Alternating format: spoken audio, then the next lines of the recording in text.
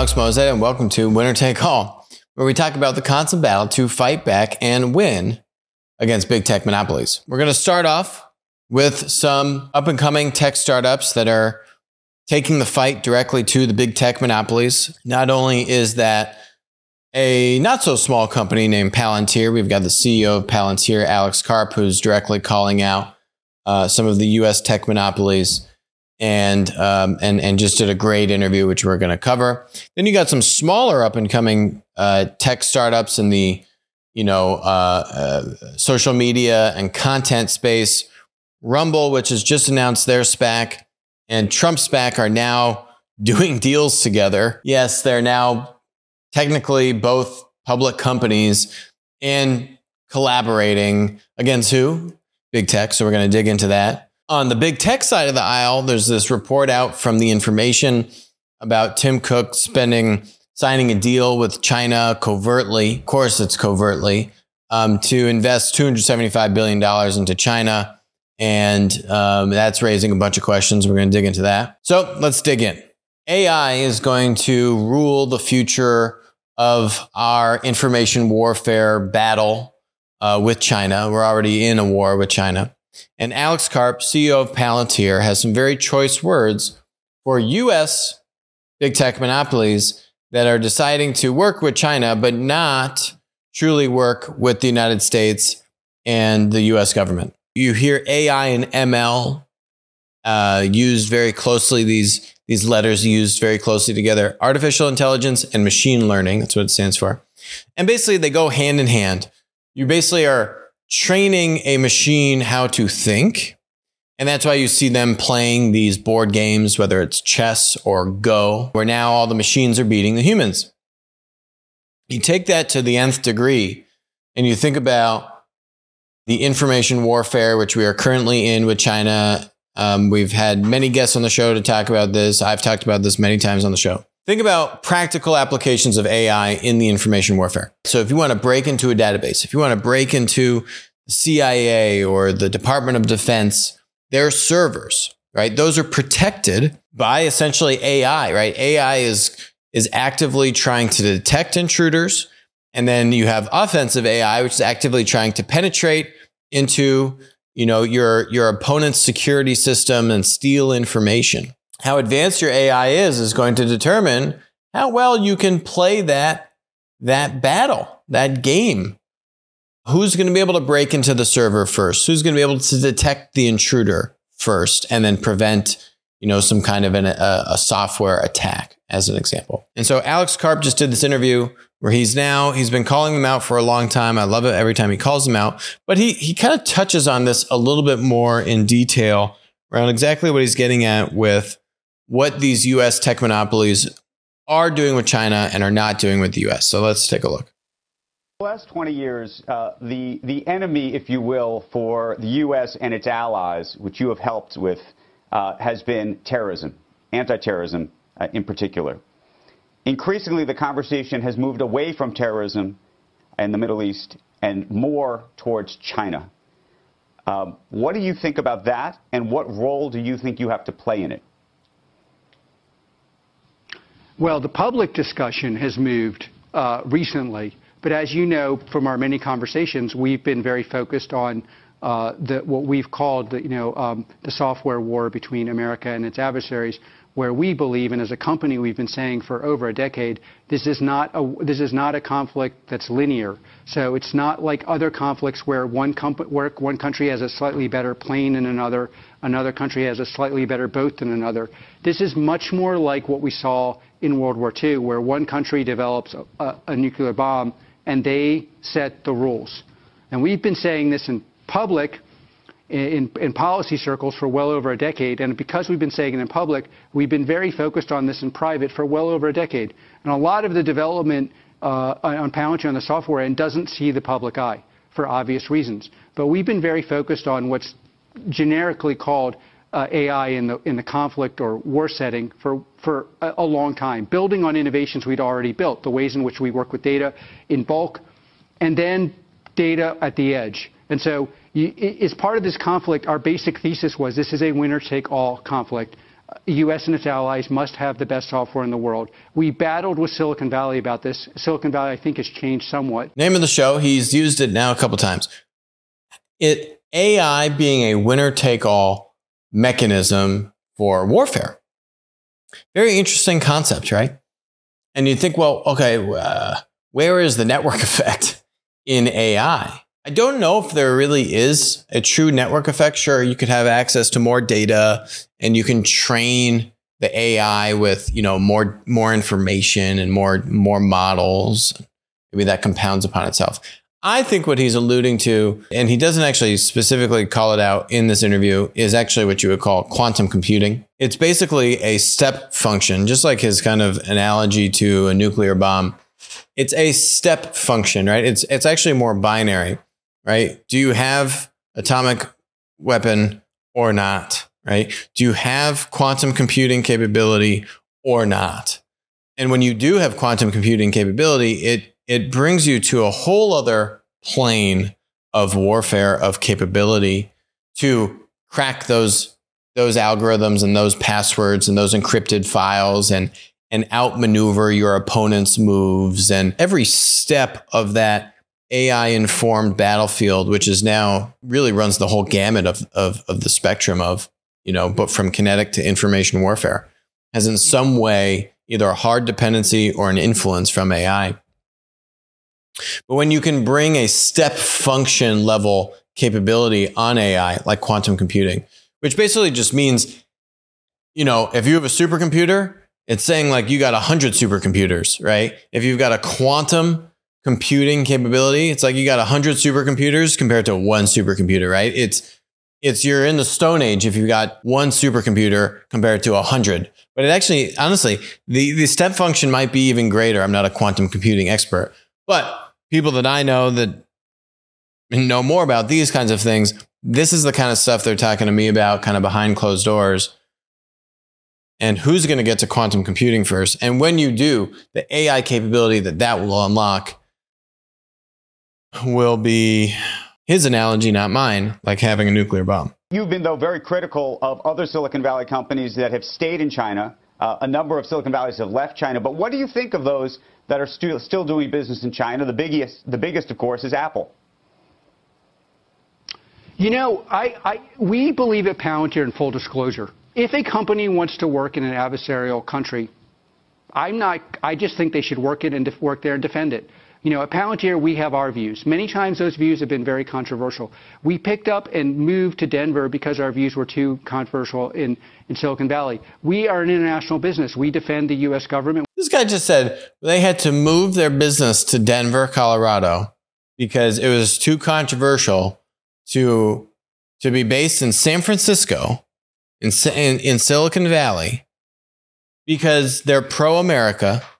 They are pro-working with the U.S. Department of Defense and our Western allies. It's ridiculous. You think, you wouldn't think this guy, right? Like you actually have to leave Silicon Valley. We have certain values we stand by. If you want to work in China or in any other country that is adversarial or not adversarial to America, you should disclose it and defend it. Our view, though, is slightly different. You should work wherever you can ethically justify internally and externally. However, if you do not work with the U.S. government, you should disclose why you're not working with the U.S. government and why you're working with other governments that are adversarial to the U.S. government. And that's been our position. We, of course, at Palantir are very proud to develop products that make the Western world stronger. And we hope that those products put us in a position where we decide what the ethics of the world will be. We, America and its allies, not just in America, right. And therefore influence the world in a positive way. Love that.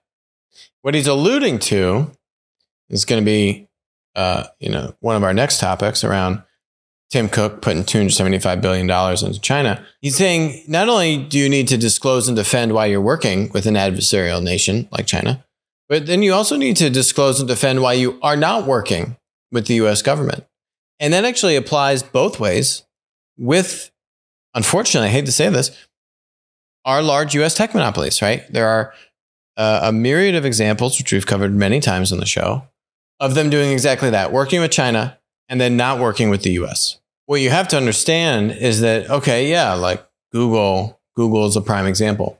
Google wanting to launch a search engine in China and doing it covertly, but then canceling some of its, guess what, AI weapons programs with the Department of Defense. Google will say, oh, well, we still work with the Department of Defense, right? But are you actually working on the cutting edge stuff, on these kinds of things, right? On developing AI programs for military application. And that was exactly the kind of stuff that Sundar capitulated and caved to the Google powers that be that didn't want to work on those kinds of programs, right? And it's ridiculous. You got to have some kind of backbone as a leader to say, no, this is for a higher purpose.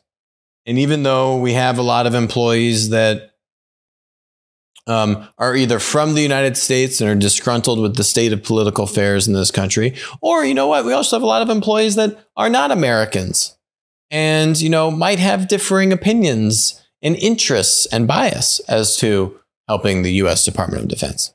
But these are ultimately U.S. tech companies. This is the best country in the world. We need to be setting those ethics, just like Alex Karp described. And our U.S. tech monopolies need to be helping with AI and bringing AI into weapons programs, because you know that every single Chinese tech monopoly is doing exactly that with the Chinese government, CCP. And if they're not, those people are being hauled off to reconditioning camps and never seen again unless they change their tune. Or if they're not that important, they're probably just never seen again, ever. I love that Alex Karp takes a stand, comes out publicly, tells it how it is, has been doing this now for many, many years. At some point, our tech monopolies are going to have to wake up and develop not even a full, just part of a backbone. That's all I'm asking for. Just like a sliver of a backbone. I wouldn't expect you to have a full backbone, but just like a little bit of one would be great. So next topic is the information came out with this report saying that Tim Cook signed a covert deal with Chinese authorities back in 2016 for $275 billion. What's the big deal? Actually, I think they're kind of overhyping this a little bit. Tim Cook is slippery, and it stinks because it was done so secretly. I think they're trying to sell a lot of subscriptions with this, but let's dig into it. The company owes much of its success to Tim Cook. And years ago, he signed a secret agreement worth $275 billion. Talks about all the rigmarole that he had to do to woo the regulators, to woo the CCP, to capitulate to their ass and their desires, both from a standpoint of investing in regional economies, in giving China greater censorship control over apps, like removing LGBTQ apps from its app store, in bringing iCloud services and, basically data storage locally to China. I think the $275 billion number here is a little bit overblown in the sense that, to me, a big chunk of that dollar figure is going to creating manufacturing facilities in China, right? So Apple's going to say, hey, we're going to invest, right, $200 billion in creating these factories to make our iPhones. Is Apple actually cutting a check to the CCP for $275 billion? No, they're not doing that. Is a few billion of these dollars probably making their way into the coffers of some CCP regulators? Yes, that's probably happening too. Is it $275 billion? No. Is it 1%? Call it $3 billion? Yeah, it definitely could be. If not, could be a little bit more than that, frankly. So, all right, there's a lot of meat on that $275 billion bone. I do think you have to look at it with a grain of salt. But it does go to beg the question to say, where's the big investment in America, Tim Cook? Like, hey, it'd be really nice to have my designed in California laser etching back on my iPhone, which disappeared magically, probably right around the time all this stuff was going down in China. China was grumpy with Apple. And then, they just threw him a bone to say, well, we'll take the design in California thing off the back of the iPhone. No one likes to talk about the fact that that was just magically removed from the back of the iPhone. It was actually mentioned, buried deep in a New York Times article. We covered it on the show. I continue to cover it because every time I look at the back of my iPhone, I think of that. But no one else talks about this. right? No one else likes to talk about that our US big tech monopolies have sold Americans right down the river. And at the sheer threat of government intervention into their business abroad, boom, Tim Cook is making 3 trips in a year out to China, kowtowing with all the regulators, translating their reports into Mandarin, all these things, right? Quick, making investments into Didi. That was also one of the nuggets in this, right? So they're now investing into Chinese companies, completely unrelated to Apple's business. Like Didi was competing with Uber in China, and then Apple gave them $1 billion just to curry favor with the Chinese officials. Unfortunately, what you don't see is a willingness in this country, whether politically or self-motivated by the US tech monopolies, to bring manufacturing back here, to lobby politicians, to give them incentives to bring manufacturing back here, right? It's just simply not a priority. But when someone else forces the issue, watch how fast these executives move and cave at any just moral standing of where you want to do business and how you want to do business. And again, going back to the previous topic where we were talking about Alex Karp, Palantir, US tech monopolies deliberately not supporting the US DoD and military AI efforts over ethics issues, right? But they're more than willing to go to China, throw all their ethics and morals completely out the window, cave to every concession the Chinese government wants. But yeah, then somehow the ethics, really aren't a part of the conversation anymore. So it's funny how that works, isn't it? On the other end of the spectrum, to fight back against big tech monopolies, the battle for free speech platforms, content platforms, waging now a multi-billion-dollar battle successfully against the big bad tech content and social media platform monopolies. And they're making some progress. So we got a lot of stuff going on here. We got now $2 billion SPACs, Rumble and Trump's SPAC. Trump's new media platform and Rumble have a distribution deal. This one's kind of peculiar, and I will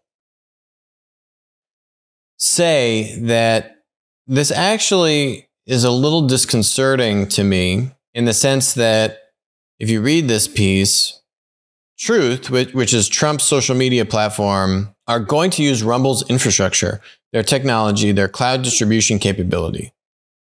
So they're going to be a service provider, a tech provider to the president's Truth Social. So that's interesting. So I think they're basically saying, hey, it's like an AWS deal. Rumble's basically going to provide its AWS, its cloud storage, cloud infrastructure capability to Truth Social. The thing with Truth Social is that it's really they're building this business from scratch, which is a little nerve-wracking for now a SPAC worth $2 billion. Yeah. Most of these SPACs open at like $10 a share. It popped up to $170 a share at peak mania when it first was announced, and it now has since raised $1 billion pipe. A little bit to be concerned about. So you got a multi-billion-dollar company here. They're building a product from scratch. Now, Trump was the most popular user on Twitter, well documented. He didn't have the most followers, but he had the most engagement. So he's like top 5 for followers, but he had by far the most engagement. Twitter, other social media, Facebook, etc., banned him completely inappropriately, just like they've been banning inappropriately many other political actors, but also non-political. Just anyone they disagree with now, they just ban. It's completely ridiculous. And has led to the rise of alternative free speech content platforms like Rumble and now what Trump is doing. Ultimately, I think Trump's SPAC here should probably just end up buying one of one of my other 5 oxymorons. I covered it many, many months ago. Rumble was one of my 5 oxymorons. So was Odyssey, which took a shot at Rumble here. Congratulations to Rumble on going public. Everyone knows publicly traded companies are consistently great on free speech. Just look at Google, Facebook, and Twitter. LBRY is very cool content, kind of YouTube platform built on the blockchain. Odyssey is one of them. but it's not a social media platform. That's the only rub, right? Like Odyssey and Rumble are close comps. So is YouTube. Those three are close comps. But then you have Gab, and Gab is on fire. There's other ones like that you probably heard about, like Parler. Getter, I think, was one of Trump's advisors that launched that. So there's a few of these social media free speech platforms, more like YouTube content platform, free speech platforms. The CEO of Gab, founder of Gab, came out with an email saying Gab is not for sale. President Trump raised $1 billion from a bunch of satanic hedge funds for a project that failed to even launch into beta testing as promised in November, and was hacked within hours of being announced. This is the challenge of launching a product from scratch, launching a business from scratch, which is really what I think Trump SPAC is trying to do. The good news is that if they try and fail, which is kind of seems to be what they're doing, then they've got enough money now. They've got, I think $1.3 billion. They had, I think, $300 million in the SPAC, now $1 billion pipe. $1.3 billion to go and buy someone else that has figured out problems around getting hacked. This is a project with currently no public product, no users, and no revenue that is now worth $4 billion. Now, that's not fair. There is a value to Trump's brand and his following, which is very real. Is it worth $4 billion? Probably not. I think $4 billion is probably a little high. You need a product. You can't just have $4 billion in a vacuum. You need a product. You need a business that then that network effect can certainly create $4 billion of value, but you need a viable business and product to justify it, right? Which right now I've not really seen anything around it. Again, good news is they got $1.3 billion to go and fix that problem if they kind of come to the realization that it's really hard to build this business from scratch. So if I had $1.3 billion and I was Devin Nunes, so also in other news now, Devin Nunes, the congressman from California, has left Congress and is now going to be the CEO of Trump SPAC. This guy's a politician, not a businessman. But Trump values loyalty, and now Devin Nunes is here. So if I was Devin Nunes, what would I do? These other social media platforms, which is really what Trump is angling for. He wants a social media platform. He doesn't want a content like platform like a Rumble, which is why they're willing to do this deal with Rumble, because I don't think they see it as competitive, right? They see it as YouTube. They don't see it as social media. They want social media. They want like the Twitter, the tweets, right? That kind of interaction model. The problem is the other free speech platforms have built themselves on top of AWS. They have built themselves, making iPhone apps and Android apps. So they've built themselves on top of the exact tech monopolies that have now censored Trump, that have censored many conservatives, that have censored many people just because they talk about things that the tech monopolies don't approve of. So how do you buy a business that has these inherent technical vulnerabilities? Honestly, that does bring me back to Gab. Gab has built its own tech stack. They've built all their own server infrastructure from scratch, which is extremely impressive. And they are a social media platform. Now, the challenge is you go read this guy, Andrew Torba's email, and the title of the email is Gab is not for sale. For those of you who've been following along, Gab refused to entertain the censorship demands from Trump's team earlier this year. We also refused to sell any part of Gab or access to Gab's data to Trump's team. Torba said Kushner and his cronies tried to get Torba to sell out and compromise on Gab's free speech policies, suggesting that Gab clean up their image. Defending free speech at all costs, even at the cost of Trump joining Gab, is why Gab is the #1 alternative technology platform on the internet and growing fast. I actually think this is a true statement. While we have specialized in free speech for 5 years now, free markets inevitably developed anywhere that free speech is protected. It's exactly what's happening on Gab right now. They don't have an iPhone app. You can't access this on an iPhone. You got to understand that. Right? You think about, you flick open Instagram, Facebook, I get push notifications, right? I get nice seamless scrolling. I'm automatically logged in. That doesn't happen on mobile web. It's a completely more muted, less delightful user experience. Remember that's why apps blew up. Remember, like 10 years ago, whatever it was, 15 years ago, when all these phones were coming out, the battle between mobile web apps HTML5, remember that? And smartphone apps. Guess who won? Smartphone apps. Mobile web is nice, but it is no substitute for a sleek iPhone or Android app. Yet these guys have built a business on a shoestring budget.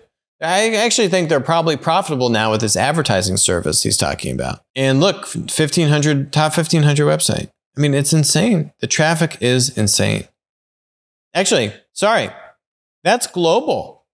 Number 687 in the United States. Global 1,500. Number 687 in the United States.